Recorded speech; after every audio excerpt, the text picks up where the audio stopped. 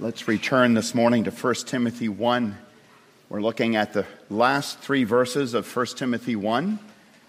We'll read the chapter together, page 1177 in your pew Bibles.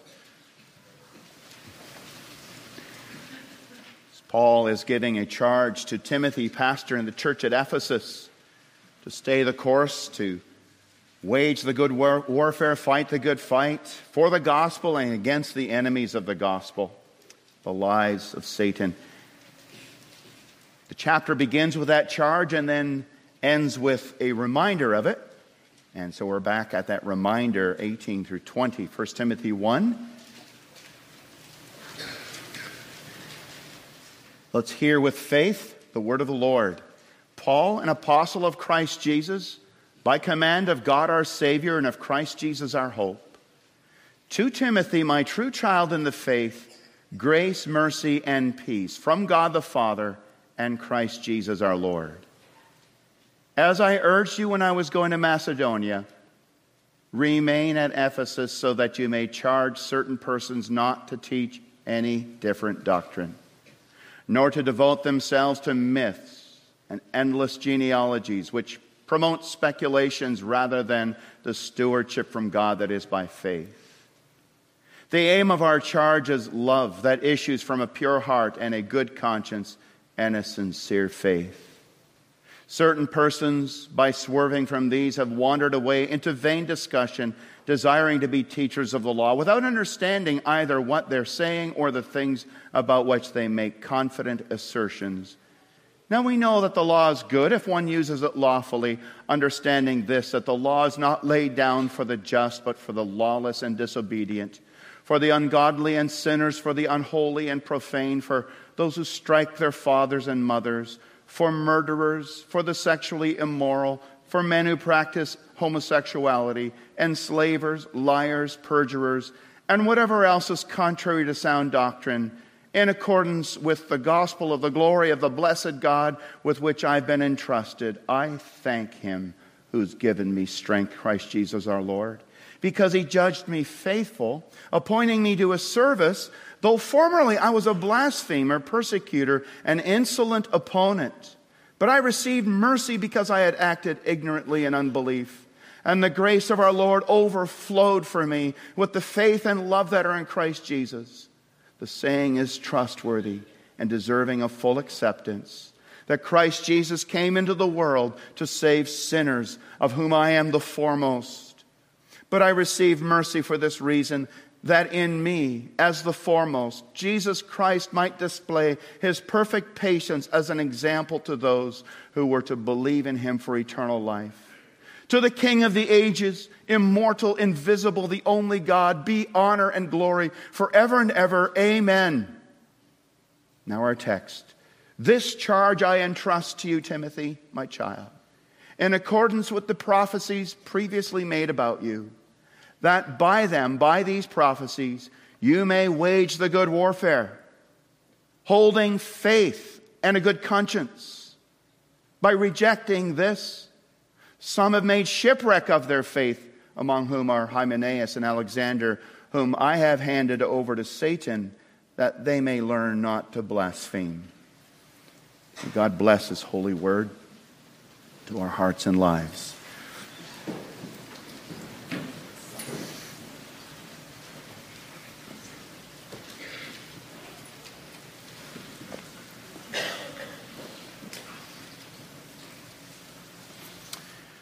Brothers and sisters in Christ Jesus, what would you fight for? What are you willing to fight for?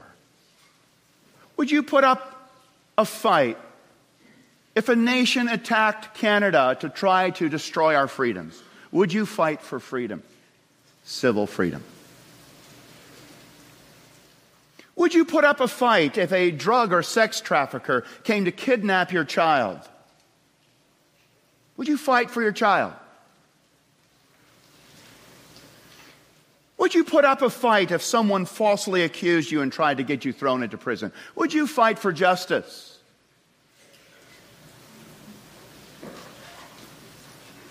What would you fight for?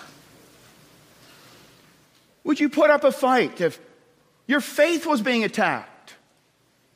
and someone was assaulting, trying to destroy the truth on which you've built your life and your family.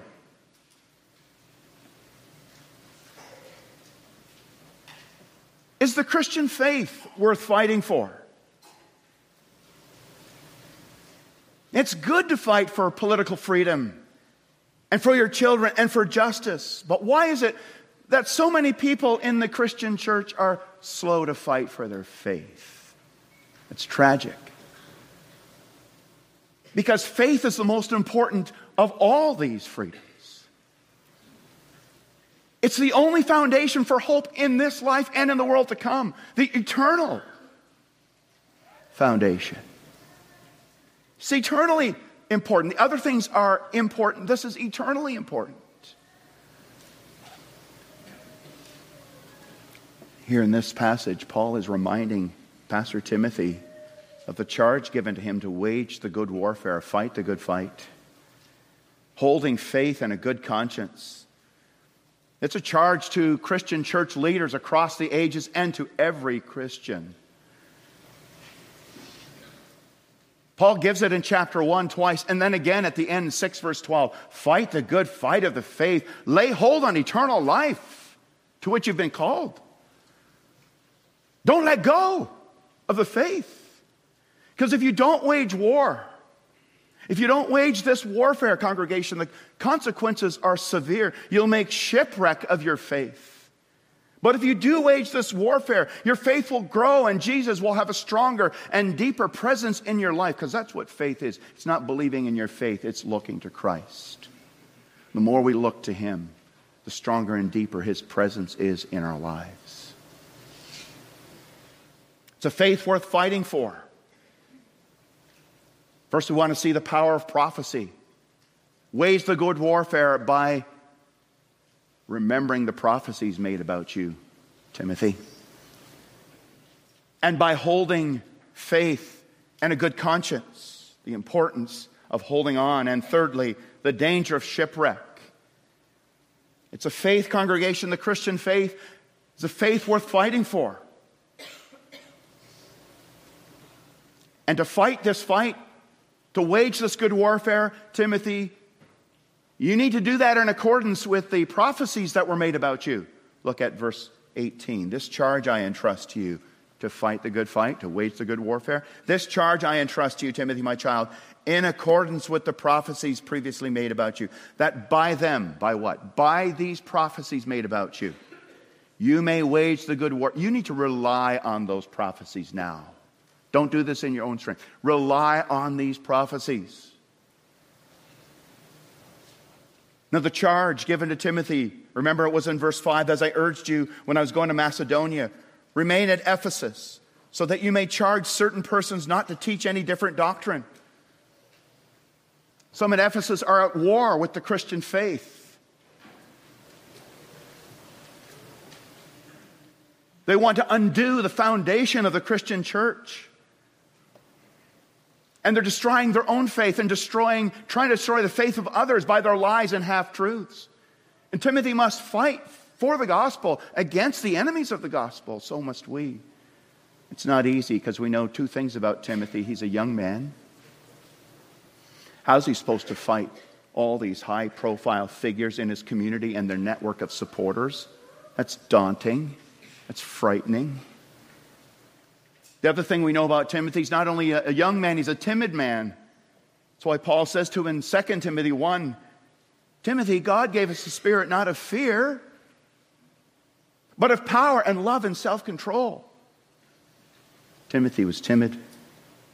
He was frightened of the battle and its personal costs and strains and drains on his life, and naturally afraid to stand up to these enemies of the gospel, these strong, imposing figures in the church of Ephesus who are ready to take him down.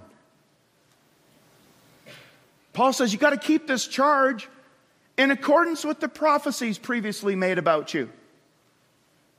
By these prophecies, wage the good warfare. Lean on the things that were said to you at your ordination. That's what he's talking about, these prophecies. Remember, Timothy was Paul's spiritual child. And on his first missionary journey, Timothy heard the preaching of the gospel in Lystra in Asia Minor. He came to faith in Jesus Christ. And then in the second missionary journey, he heard Paul again, and Paul appointed Timothy to become a pastor, a minister, an evangelist. And so they held the ordination service at Ephesus. And we read about that, and you jump ahead 3 chapters to chapter 4, verse 14. Just look there a moment. Chapter 4, verse 14 of 1 Timothy. And we'll see what happened there. Prophecy happened at his ordination. 1 Timothy 4, verse 14. Don't neglect the gift you have, Timothy, which was given you by prophecy when the council of elders laid their hands on you. So there was the ordination service. And in that ordination service, the council of elders, the body of elders, laid their hands on Timothy's head. And prophecies. The word of the Lord was spoken over his life and over his ministry. Now, we don't know exactly what was said. But promises, prophecies, the word of God, that's what it's referring to, were given to Timothy in the charge.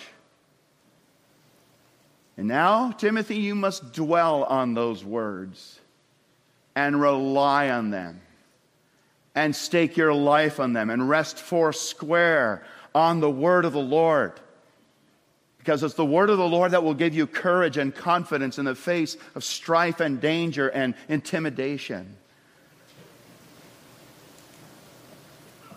We have some examples of these kinds of prophecies or promises, like 1 chapter or 2 chapters after our text, 1 Timothy 3. This prophecy or promise is made to deacons.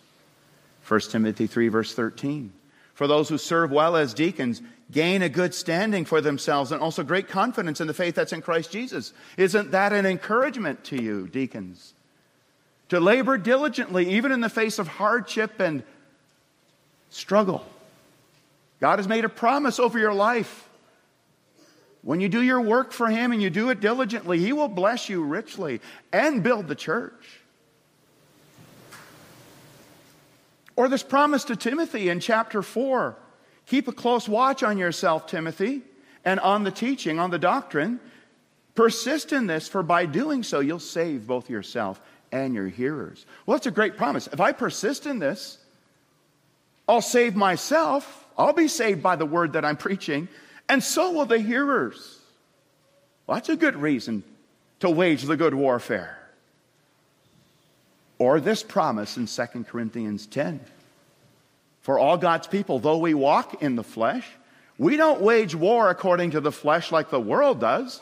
For the weapons of our warfare are not weapons of the flesh, but they have divine power to destroy strongholds.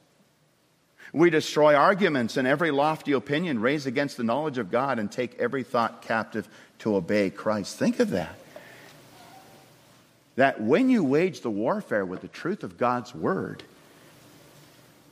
your words aren't fleshly weapons like tanks and missiles. Like those look strong, but they're nothing compared to the divine missiles of God's word that can take down lofty arguments and convert people to Christ. Well, that's a good reason to wage. That's a good promise to rely on. Or Ephesians 6, the armor of God passage. Finally, be strong in the Lord and in the power of His might. Put on the whole armor of God so you can stand against the schemes of the devil. The devil is stronger than you. It can take you down, brothers and sisters. But if you put on the armor of God, you take him down. You really do. That's a good reason to wage the good warfare, isn't it? Or what about the promise given in the Great Commission? Make disciples of all nations. Wow, how can we do that? And it ends, and behold, I'm with you always to the end of the age. Isn't that a great promise? The Lord is always with me. He will never leave me or forsake me. The Lord is my helper. What can man do to me? Got all these promises, all these prophecies made over our lives as pastors, elders, deacons, and all God's people. So wage war according to these prophecies, these promises made over your life, that He will use you. He'll go with you. He'll bless the words you speak when you open your mouth to teach the faith to your children. Sometimes you think, this is hopeless. This is useless. I might as well quit. They're not listening. Keep speaking the truth of God's word and leading them to Jesus Christ. Because even if they don't seem to get it now, who knows later on, right? To witness to your neighbor, to defend the faith, to admonish and correct those who are going astray, to admonish yourself. Wage the good warfare. Rely on the word of God, the promises of God, not your strength to fight, Timothy. Don't rely on your strength to fight, but rely on those prophecies made about you. Rely on what God has said. Rest there. Well, secondly, we see this faith that's worth fighting for. The way we fight is not only by depending on the prophecies, the power of the prophecies, but also the importance of holding on. You fight by holding on to faith and a good conscience. Look again at verse 18 and 19. This charge I entrust to you, Timothy, my child, in accordance with the prophecies previously made about you, but that by them you may wage the good warfare, holding what? Two things: faith and a good conscience. By rejecting this, holding on to faith and a good conscience, by rejecting this, some have made shipwreck of their faith. So remember the prophecies and stand on them, but as you do that, hold on to faith and a good conscience. Let's look at each of these. Holding faith. Now there's some discussion that whether Paul is speaking objectively, holding the faith, the true doctrine, the teachings of the gospel, of the Bible. For he adds that word "the" in 1 Timothy 6 verse 12. Fight the good fight of the faith. And even right here in verse 18, he uses the word "the." Some who have made shipwreck of their faith. Actually, it's the word "of the faith." So maybe he's telling Timothy, hang on to the right doctrine. Don't be led astray by people like Hymenaeus. We know later in 2 Timothy what he was teaching. Get this. Hymenaeus was teaching what's called today sometimes Hymenaeanism. That Jesus has already come back and raised us from the dead. And everything's happened already. We're already in the new creation. Well, I sure hope not. That's a lie that undoes the faith and brings you to shipwreck. Timothy, don't deconstruct the faith. Many leaders are doing that in the 21st century. They've been pastors, they've been elders, they've been deacons, they've been Christians for a number of years, at least in name. And then they decide in their 40s or their 30s, that's bunk. The sad story, right, of Joshua Harris. That's bunk. Didn't hold on to the faith. It's a danger we face. I face. Because when you throw away the faith, the true doctrine, you're throwing away the Bible. And when you throw away the Bible, you throw away Jesus. When you throw away Jesus, you make shipwreck. You're in a stormy sea, infested with sharks, with nobody to help you. You're alone. How's that going to work? It's not going to. There's no faith that can save than faith in our Lord Jesus Christ. Holding the faith, but most likely here, though they're connected, he's speaking of faith subjectively. Hold on to your faith in Jesus Christ. Keep trusting. Keep looking to Jesus, the author and perfecter of your faith. Keep exercising faith. Again, those two are closely connected. Hold on to the faith, that true doctrine. And the other side, subjectively, keep believing that faith. Keep trusting the Lord Jesus Christ. That's the kind of use of faith used back in verse 5. Remember, Paul says, the aim of our charge is love that issues from a pure heart and a good conscience and a sincere faith. And brothers and sisters, that's a vital part of our spiritual warfare, to hold on to faith, your faith. Because we can become so focused on the troubles and on the enemies of the gospel that we start neglecting focusing on Jesus Christ. And we forget to focus on Jesus Christ. And some of the enemies can become larger than life, and we actually can be converted to the enemy's side. That's happened. I know of a missionary who went to Turkey to witness to Muslims, was so focused on learning the Muslim faith that he neglected to hold faith, to keep communion with Jesus, to maintain his own soul, to stay in the Bible and in prayer. And Islam overtook him, and today he's Muslim. Hold faith. Keep focusing on Jesus to maintain your own soul and your own confidence and your own courage and your own personal faith in God. Keep going to worship services to nourish your faith. Keep reading your Bibles daily. Thy word of grace, new courage gave. Stay in prayer. Stay in family prayer and personal prayer. It's chapter 6 when Paul says to Timothy, fight the good fight of the faith, he adds, and lay hold on the eternal life. Lay hold of it. Trusting Jesus and leaning on his word, congregation, is something we must keep doing every day, or our faith will go stale and we'll lose our way. The enemy will sneak in. Because you know what's going to happen when we leave this service this morning or this afternoon? We step into the coming week. Something's going to happen that's going to get you off balance. Someone's going to say something that upsets you. It triggers you. You're going to get bad news maybe. Maybe you're going to get sick. You hear of somebody losing their way in life. The Prime Minister will propose something that is alarming to you. Something you value will shatter, will be broken. God delays the rain that we prayed for. And the first thing that we'll do when we meet these things is to forget faith. Stop looking to Jesus and react badly. And return evil for evil.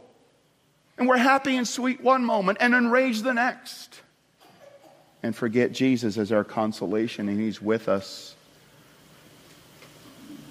Don't forget faith. Hold faith. Keep looking to Jesus in everything and for everything, and live out of the salvation that he has granted you. Live out of that salvation forgiveness, promise of forgiveness, and the promise of the Holy Spirit to strengthen you. Live out of that every moment.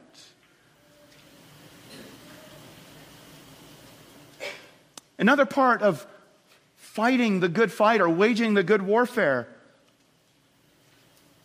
not just holding faith, but holding a good conscience. Your conscience is your internal warning and approval system apparatus. Your internal warning and approval apparatus given to you by God. When your conscience is informed by the Word of God, it's got God's Word written on it, it'll start talking to you. It'll start talking to you and saying, no, don't think that. No, don't say that. No, don't do that. And keeping a good conscience is listening to your conscience. Sometimes your conscience will say, yes, that was the right response. Yes, that's how God wants you to think about that situation. But you hold a good conscience when you listen to it, when you keep it alive and active and don't violate it. Your conscience tells you you've got bad habits. Listen to it, repent, and ask the Lord to forgive you and change you right there. Don't ignore it, or it'll stop talking to you finally. Conscience, if you want to snap impatiently at your child, or if you do, listen to your conscience tell you, don't do that, or you shouldn't have done that.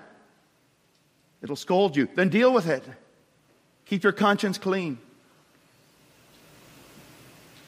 If your conscience tells you you should be more helpful to your husband or your wife, listen to it.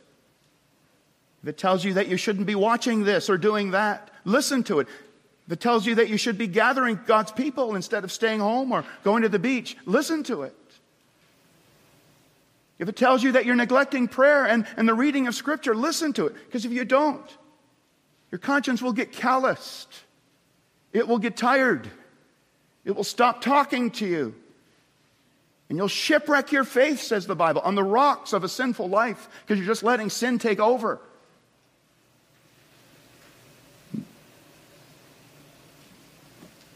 That's what happened to Ravi Zacharias. And not only to him, many ministers, elders, and deacons, many Christians may have sound doctrine but a defiled conscience. They go on in their sins without listening to their conscience, and eventually that will lead to making shipwreck of your life and faith and your ministry and your testimony. Timothy, I charge you to wage the good warfare by holding faith, keep looking to Jesus, and a good conscience. Keep listening to what your conscience is telling you is good and not good.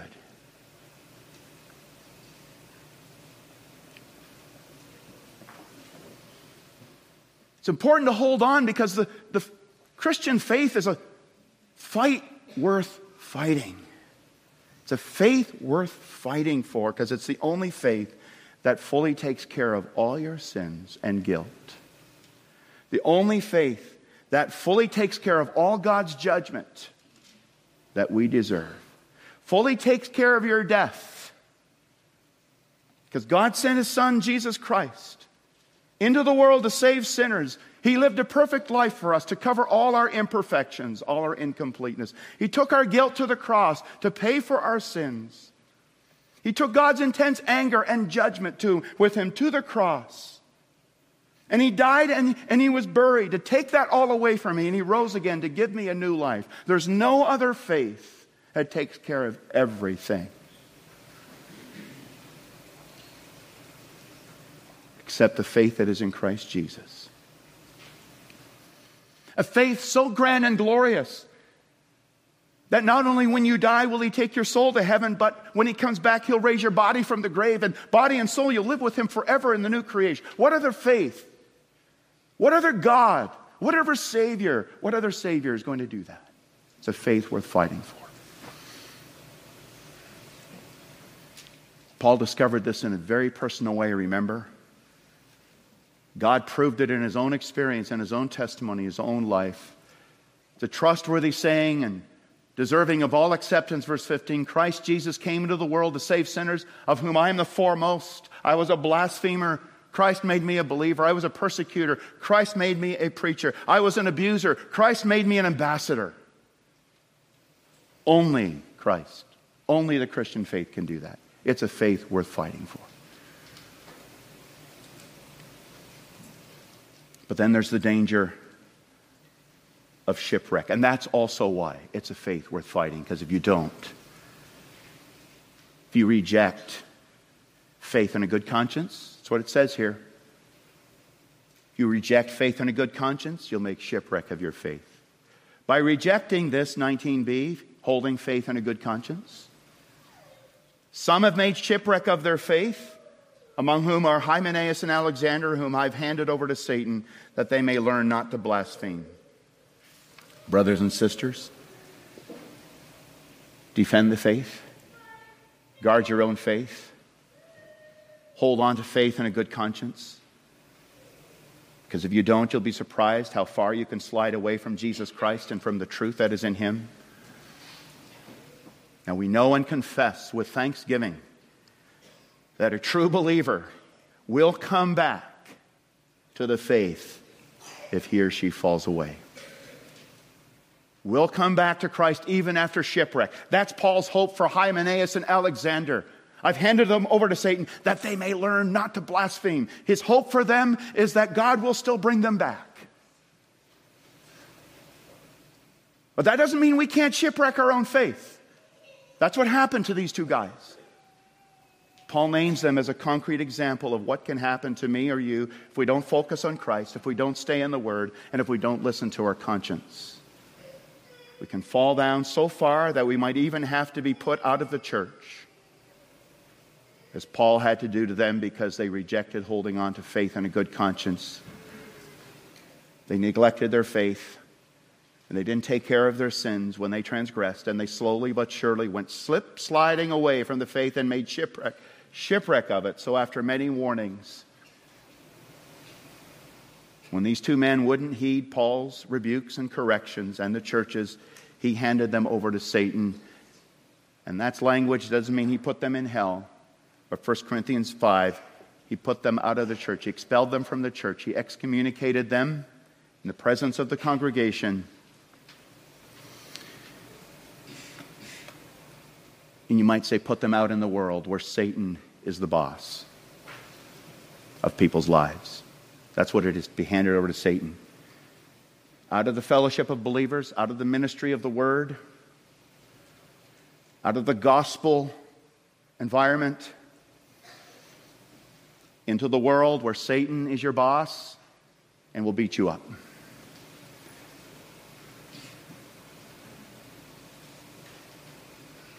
And he did this in the prayer that God would use that extreme remedy as a way to teach them a lesson not to blaspheme Christ, to bring them to repentance and faith, as Paul says later to Timothy in 2 Timothy 2. Correct your opponents, Timothy, with gentleness, so that God may perhaps grant them repentance leading to a knowledge of the truth, that they may come to their senses and escape from the snare of the devil after being captured by him to do his will.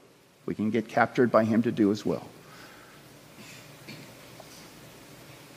And then we need the ministry of God's Word, the ministry of warning and rebuke and correction,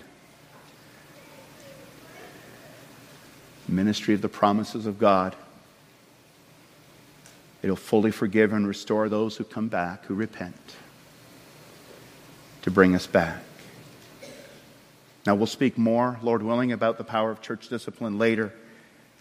But for now, I want to close with a warning against making shipwreck of your faith, brothers and sisters. Are you looking unto Jesus, the author and finisher of your faith? Are you resting in his promises? Are you believing his word? Are you trusting him for the strength and grace you need to wage the good warfare? Are you fighting? Are you fighting?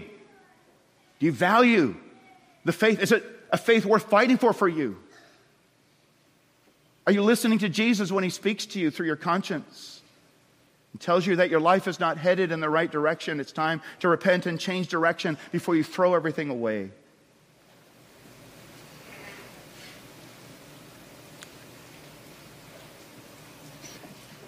Paul tells Timothy this, not because he likes to say bad things about Hymenaeus and Alexander,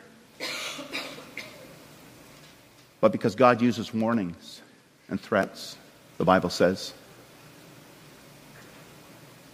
to help us see the importance of hanging on to Jesus, holding on to eternal life, being careful as believers to keep trusting, keep following the Lord. Because the Christian life is a faith worth fighting for, and it must be fought. Am I a soldier of the cross, a follower of the Lamb? Shall I fear to own his cause or blush to speak his name? Since I must fight if I would reign, increase my courage, Lord. I'll bear the toil, endure the pain, supported by thy word. Amen. Our Father in heaven, thank you for this call, this charge, this reminder. Thank you for the gospel. If there ever was something worth fighting for, Lord, it is your saving truth in Jesus Christ. That is worth the whole world to me. That is worth the whole world to us. We would rather let anything go and have that rather than to miss out on that and keep hanging on to other things. So give us strength to fight the good fight of faith. Help us to hold faith and a good conscience and to keep relying on your wonderful promises and to keep resting in the Lord Jesus Christ. Lead us in your way.